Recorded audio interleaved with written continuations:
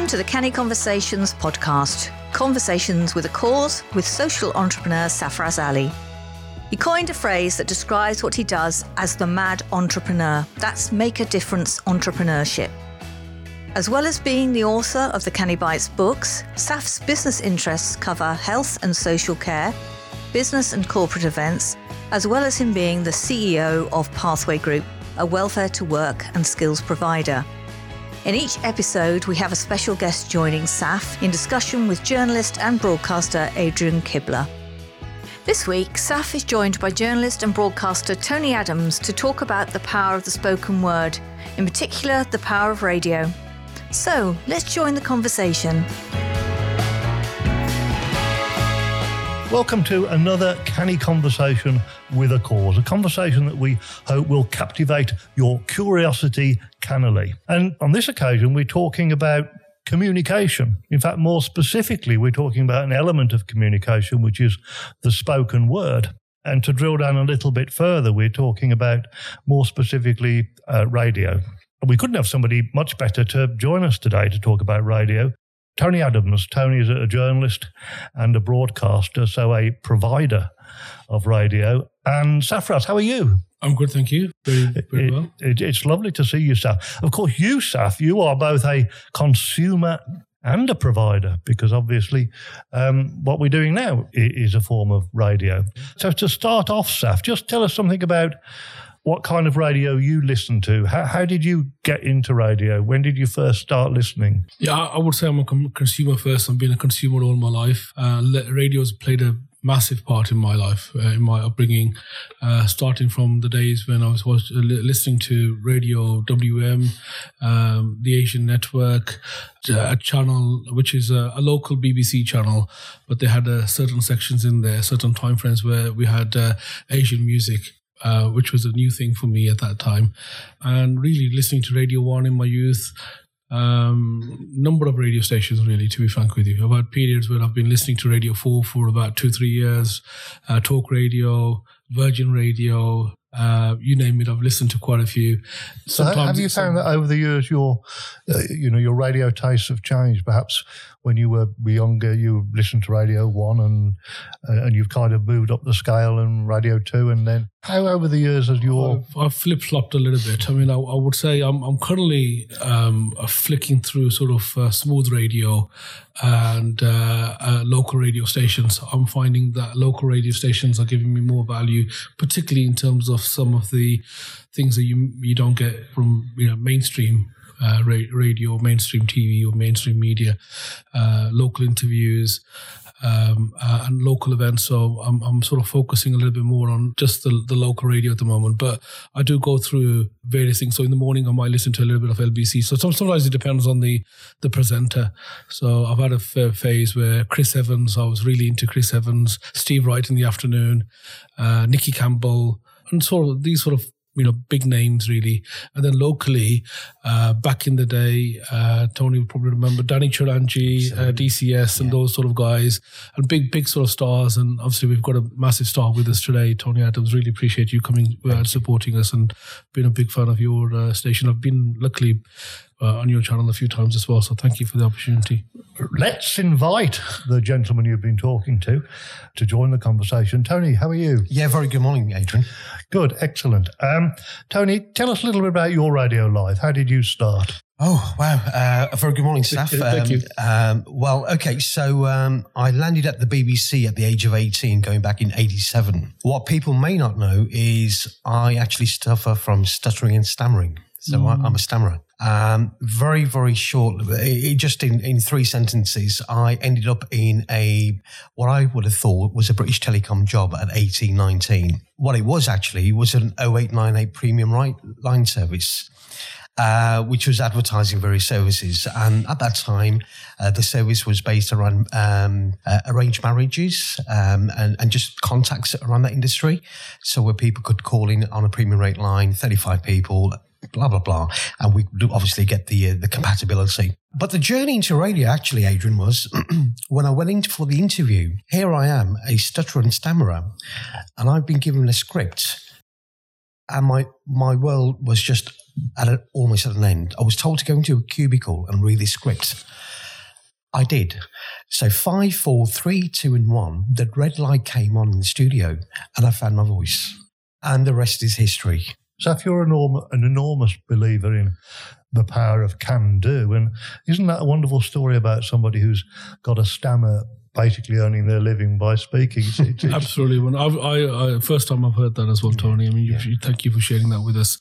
I've always regarded Tony as a professional. I've said that many times. And Tony, you are a professional, somebody that I look up to and I listen to, and I often go to for tips. And for you to share that with us, I think that's fantastic and inspiration for all of us. Yes, and an inspiration for people that listen as well, because, somebody out there with a stammer or some kind of challenge might think, well, I'd love to have a go at that, but I can't. And Tony's saying actually by demonstrating that you can. Saf, talk about radio. We communicate through all sorts of senses. We communicate visually, body language is very important. We communicate through touch. But I suppose that words, speech is perhaps the biggest way in which we communicate it, if you take writing out of the equation. What for you makes radio special, a bit different from the other means that we communicate with? So in terms of the talk type based radio, when there's a conversation, I feel that's much more intimate. It feels like it's a one-to-one. You're more engaged, more listening, more attuned, and you're traditionally focused. However, radio also gives you the ability, depending again on the station and what's going on, for you to do other things as well. So it could be background. I've had radio at work. So I used to be a security guard. And you're doing 12-hour shifts, and radio keeps you company throughout the night. It keeps you company on your 12-hour shift, and you can carry on, working, and you can carry on doing what you're doing, and it's there, and it keeps you company. So I've found radio as a mechanism to, to keep you company. It's obviously in some cases it's interviews or conversations, people coming on board, and it's a form of engagement. So for me, it's very intimate. But at the same time, it can be background in terms of carrying on with your other activities. So I flicker through both really. Tony, what do you think makes radio a bit different? I think it's an individual preference, isn't it? I mean, as Safra's alluded to, I mean, you may have a certain taste of music of a certain genre. And of course, with radio, we've got just so much choice at the moment, haven't we? I come from a generation when I grew up with and listened to Steve Wright on Radio 1. It was a Steve Wright show. And then, of course, it was a Sunday chart show, which we used to record on cassette tapes and then listen back. But then, of course, over the years, as my journey into journalism went through, then, of course, Radio 4, it was the de facto platform where journalists not only compiled reports, but listened to breaking stories as well. But me personally, I think over the years, again, I think I've definitely surfed different channels. And again, for me, it's more about local news. I think we've lost local news, or certainly that element in broadcasting, certainly in the radio industry. And that's now evolved, Adrian, because we have now what's called community radio stations, which is giving a complete different choice for the local communities. And again, very engaging. It's very, very informative, and it's very precise for that particular listener. Have you taken part in phone-ins and that kind of thing on radio? Because one of the things that radio does do, which television really finds very difficult, is to actually directly engage with the listener. And the talk show on radio, there's plenty of them around, and they give people the opportunity to make a contribution. Is that something you've engaged with in the past, Steph? And what's your experience of some of the smaller radio stations, the community stations that Tony mentioned? Yeah, I'm a big fan of community radio stations. I've Radio Ramadan, whenever that comes up, obviously in the period of Ramadan, I tend to switch over to that because that's very specialist, very niche. You know what you're getting into, and I think that's the key. In terms of community radio stations, Radio WM, definitely at a time when there's conversations going on about a Trojan horse, and I know Trojan horse is back in the news, but that was something that really got me going. And I did phone in, particularly because I was living in that area and I had a vested interest and I was engaged in that particular conversation. Other areas, in other occasions, luckily I've been invited to come in and say a few words, whether it's to do with enterprise business or BAME aspect of it, and I've utilised that opportunity. But yeah, definitely niche, local is something that I'm focused on. We've got obviously BBC local news, but we've also got independents. And I think independents have a massive place. And then you've got all these community radio stations, hospital radio stations, and many others, which give the opportunity to individuals to come up into the role. What's your approach to engagement, Tony? I mean, I know you have a daily program on Radio XL. Do you have people phone in and talk and just help us with how you sort of kind of control that? Because, people that come onto the radio phone in, they probably don't know the laws of libel. They don't know, perhaps how to conduct themselves. There's always the people who want to ring every day, I guess. A lot of local radio tends to have a lot of regulars. So how do you control that to make sure that there's balance and everything is kept decent, honest and legal? I think you've hit the nail on the head. Libel laws, as we all know, are so hard to protect and, of course, to go to court. There's many lawyers I know who will just say, Tony, I'm sorry, it's not for us. It's interesting, Adrian, because the show I do on Radio XL, which is, by the way, an independent station, so it got its license back in 1995. It's been going around 26 years. Primarily a commercial radio station, so it's based obviously on money, on revenue.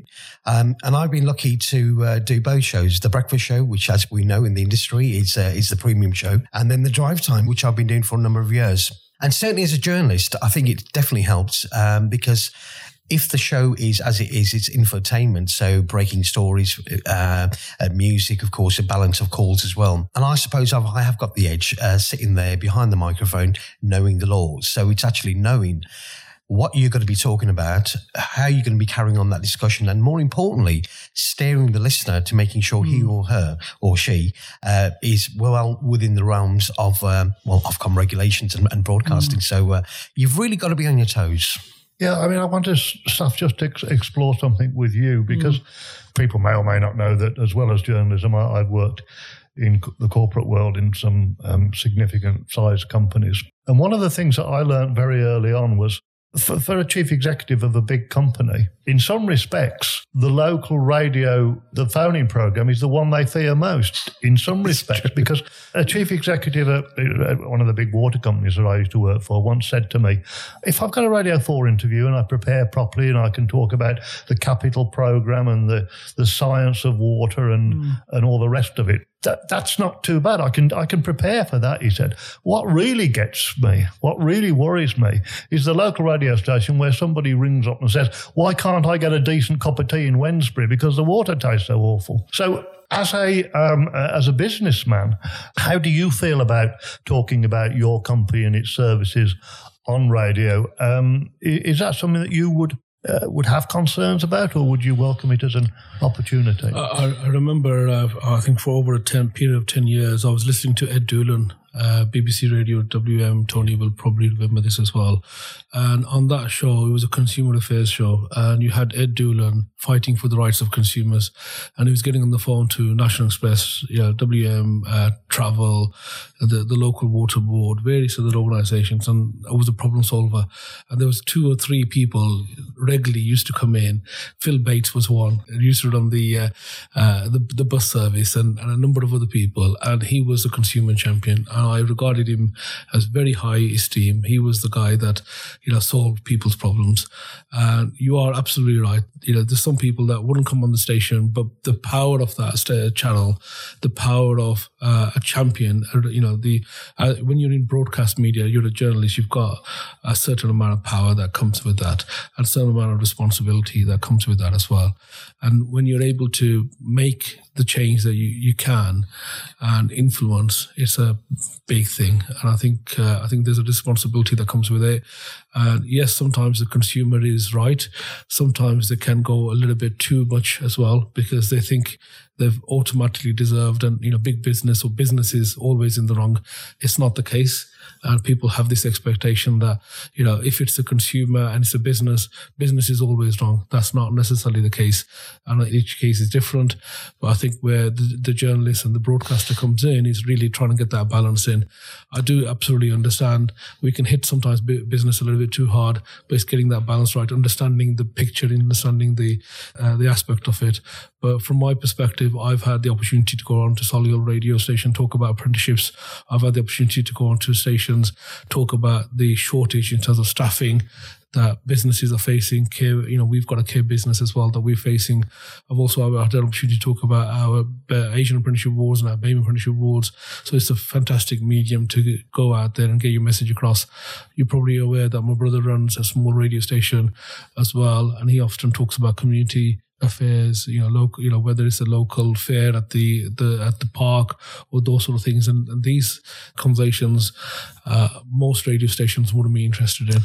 Tony, I want to explore with you and Saf as well what I call the democratisation of radio, in the sense that there are people who would not consider themselves to be very old, who would remember the time when the choice was Radio 1, 2, 3, 4. Or the Pirates. And now, of course, there are, I think it wouldn't be unfair to say, literally hundreds of radio stations. But I want to ask you, Tony, do you think that is entirely a good thing? Because what you tend to get, don't you, is segmentation. If you're interested in a particular topic or you're from a particular community, you might listen to a particular station. Your station that you work on at the present time is aimed primarily at the Asian community. Do you think the danger with that is that people tend to create echo chambers? If you're interested in one particular topic, you just listen to one type of program, and therefore you don't get the broader mix of content that perhaps you got in, to use an old-fashioned term, I might call the old days. And the other thing, which I'd like you both to talk about, is this proliferation of local radio at the expense of content? Because to be perfectly honest, there are a lot of stations, talk stations, they're just desperate to fill. So they'll have anybody on talking at any level of rubbish, sorry to use the term. So that's a very important point in terms of radio as an educator. So Tony, address that if you would. Yeah, it's interesting, but let's not forget, we've had COVID for the last 2 years. So just to give you an example, and I think Saf has already alluded to a station that I actually set up with a very good friend of mine in the heart of Alum Rock, which is a really deprived, what people would call a deprived inner city area, Arbkey of ours. And the reason for that was because there was just so much going on, and because the mass information was so general, it wasn't penetrating what we would call the South Asian community. And of course, we know with the advent of all the research and of course whatever's happened through COVID, the Asian community was hit very hard with COVID-19. And this particular station was at the helm of providing a very invaluable service for that community, and has done, I think, over the last 2-3 years. So it's done immensely well. It's really hit the nail on the head. Where other stations, for example, BBC Local Radio, they were scattering around. Unfortunately, journalists were having to do some extensive work trying to get all the data, where these particular chaps knew exactly what was going on. They knew exactly how to engage with the local NHS workers and key workers and, of course, all the other service providers, and relay that information in 4 or 5 different languages, which I don't think a normal BBC Local Radio station could do. But it's interesting, hasn't it, how radio has evolved and how stations have evolved. I was actually speaking to our own CEO only a few days ago at Radio Excel. When Excel launched back in 2005, it was, wow, it's great, it's new, it's funky. But what's actually happened, Adrian, over the years, it's become an old gold station. So where kids were listening, or in the teens and 20s, they've now got married, they've got kids of themselves. So really, it's a 3rd, 4th generation. Even my own children, they won't listen to me on Radio Excel. They say, no, your music doesn't taste it's not fit for purpose. So, and they'll listen to something else. You can't blame these kids, can you? You can't blame communities. So old gold, I think, is definitely is something we're going to be hearing more about. Saf, too much choice, do you think? Not necessarily. I think what you find is that the mainstream stations often are focused on the local stations, because that's where they get their sort of breaking news. They get the insights in terms of what's going on. They've got to go and get news from somewhere. They've got to go and find opportunities to talk to people. And often it's these local community stations that bring up the stars, bring up the issues, and then sort of filter upwards to a certain level. And as Tony's absolutely said, the local community stations did a fantastic job, phenomenal job over the period to get the information out there. Even the local BBC stations wouldn't have, or any other stations, because it's the local people getting the message out in a way that it's about trust at the end of the day. Local communities trust the local stations because they know who the presenters are, they know who the people are, they know who often the guests are, and you don't get that often with some of the other stations. We're doing this broadcast, fingers crossed, when the situation has eased.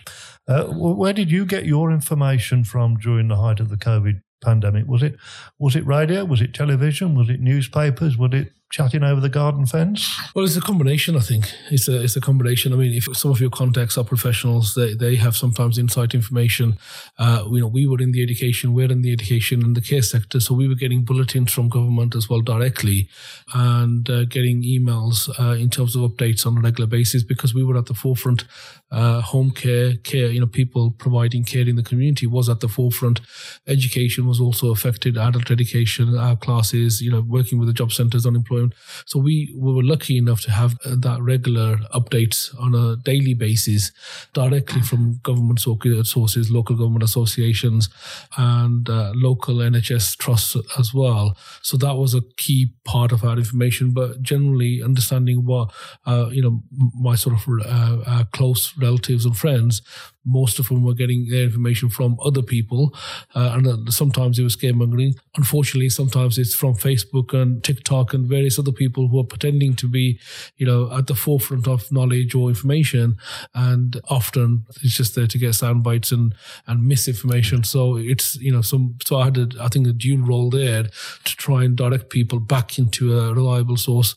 And from my perspective, I can't direct them to Radio 4 or sort of the BBC. I've got to direct them to something which is more fit for purpose, and something which they can engage with and understand.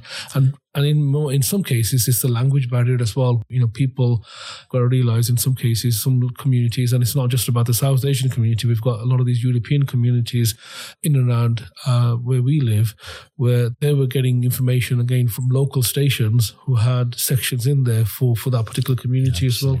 I want you just to talk about one business, Saf, element of this, and then I'd like Tony to sort of share his thoughts, and that's about trust. We have all these radio stations. I mean, obviously, the BBC, and I think the BBC is a great institution. I make no bones about that. But the BBC and the big broadcasters are regulated. There is a requirement for them to be balanced in terms of what they do.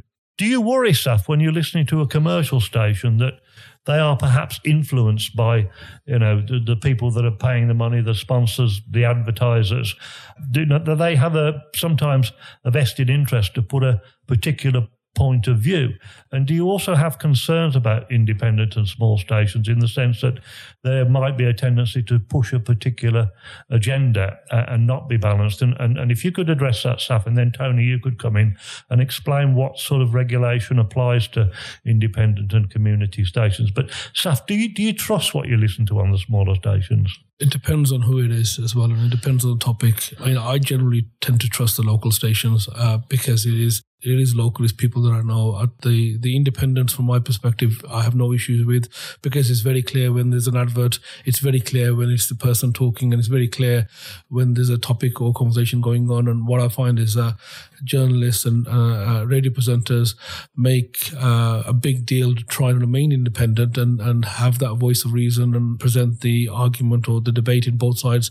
I've listened to many stations where it's and particularly in terms of the Asian radio stations, where there's topics in terms of arranged marriage or various other things that are taking place, divorce, and there's so many taboo types of I'm taboo in sort of speech marks or quotation marks type topics that people get quite emotional. And what I find is that from my perspective, the presenters are trying to get a balance right.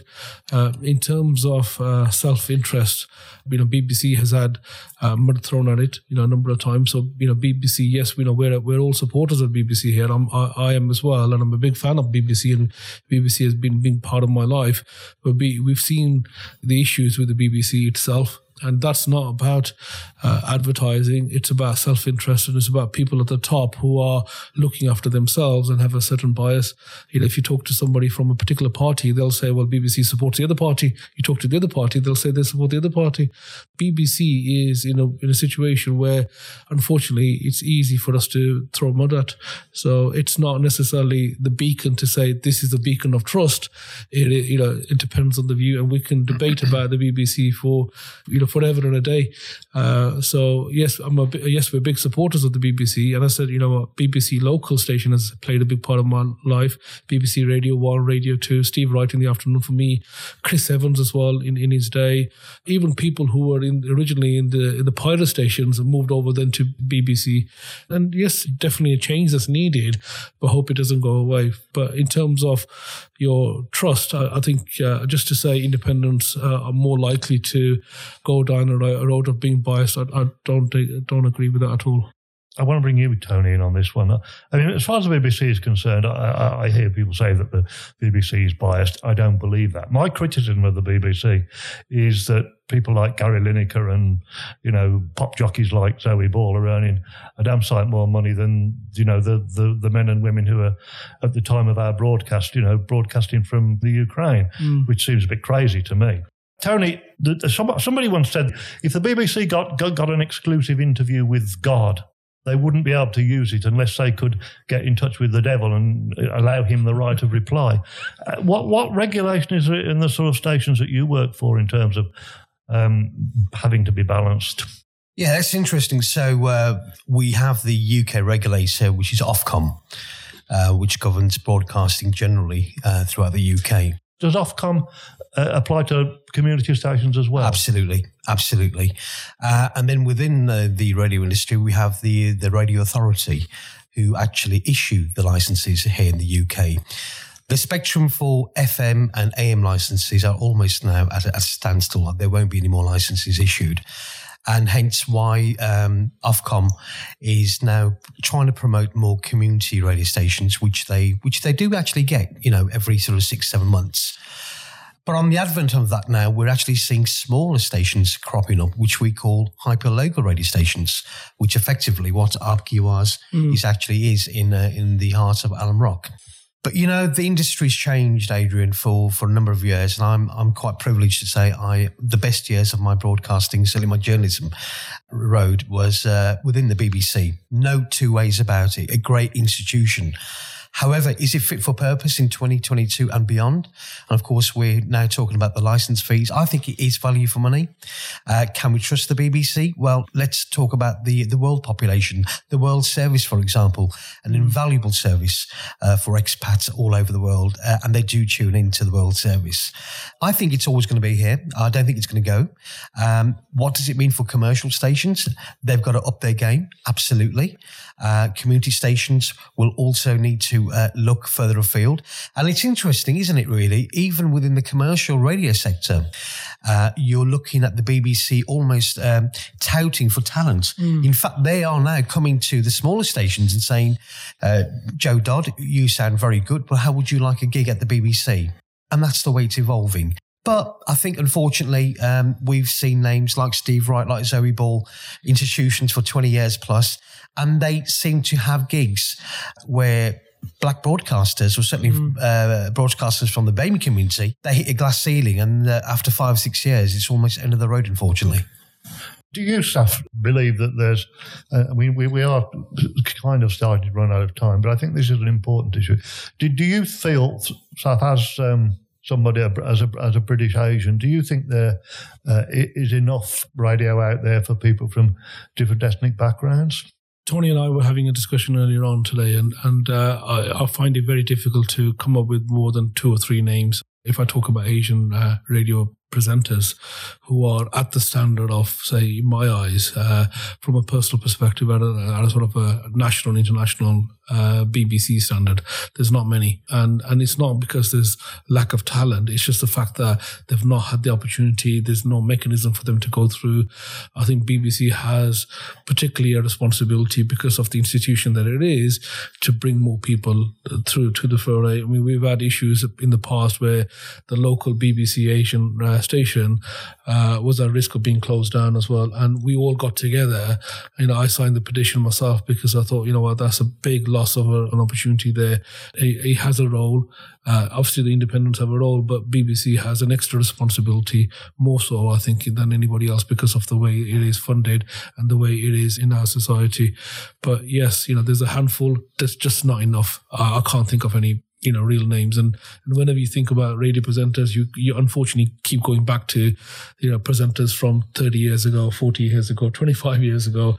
It's the Steve Wright in the afternoon. It's all these, the big players. Emily Matus, who's gone on to LBC. It's all those sort of players that are there because they attract people. They recognize names, but you have to give the opportunity to new talent. Fresh talent. And it's not always about young talent as well. It's about people who have, effective contribution that they can bring in. I did some notes for this broadcast, and there are so many topics that we've touched on, and there's a lot of topics that we could have talked about that we just don't have time. Saf, I think we'd like to give a sort of blast word to Tony on this particular one. Tony, I just want you to... and of course, we've talked about Steve Wright in the afternoon. What about Tony Adams in the afternoon on Radio XL? Tony, just in 30 seconds, if you can, what's the future for radio? I think radio is instilled in British society, certainly in the UK. I think it's here to stay. I think radio is so receptive. It's an instant medium. It's a great channel of passing that information. And I think, honestly, it's looking very rosy. In fact, if we look at the RADAR figures, which is actually produced by Ofcom, the listenership during COVID has probably seen the highest at its peak over the last 4 to 5 years. So radio has played a pivotal role. I think it will continue to do so. And I think we're just generally, I think we're spoiled for choice at the moment.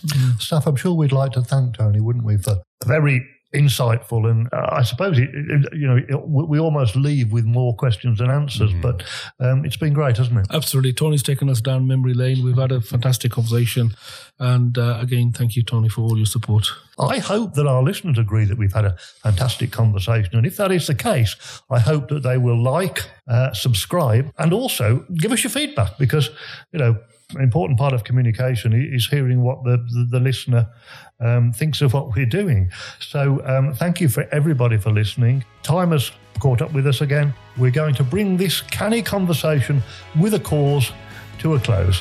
Stay safe till next time. Bye-bye.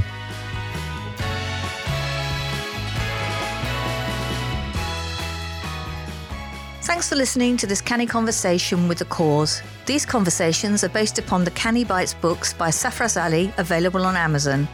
To find out more, go online and visit Saf's website, pathwaygroup.co.uk, or join him on social media. He can be contacted at safraz@pathwaygroup.co.uk.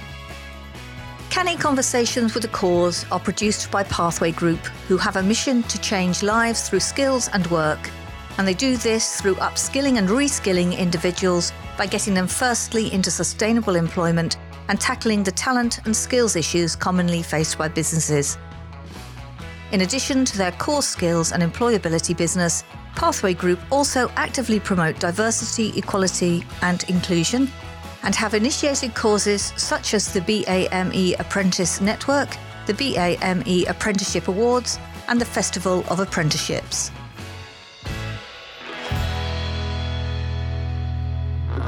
This is a 1386 audio production.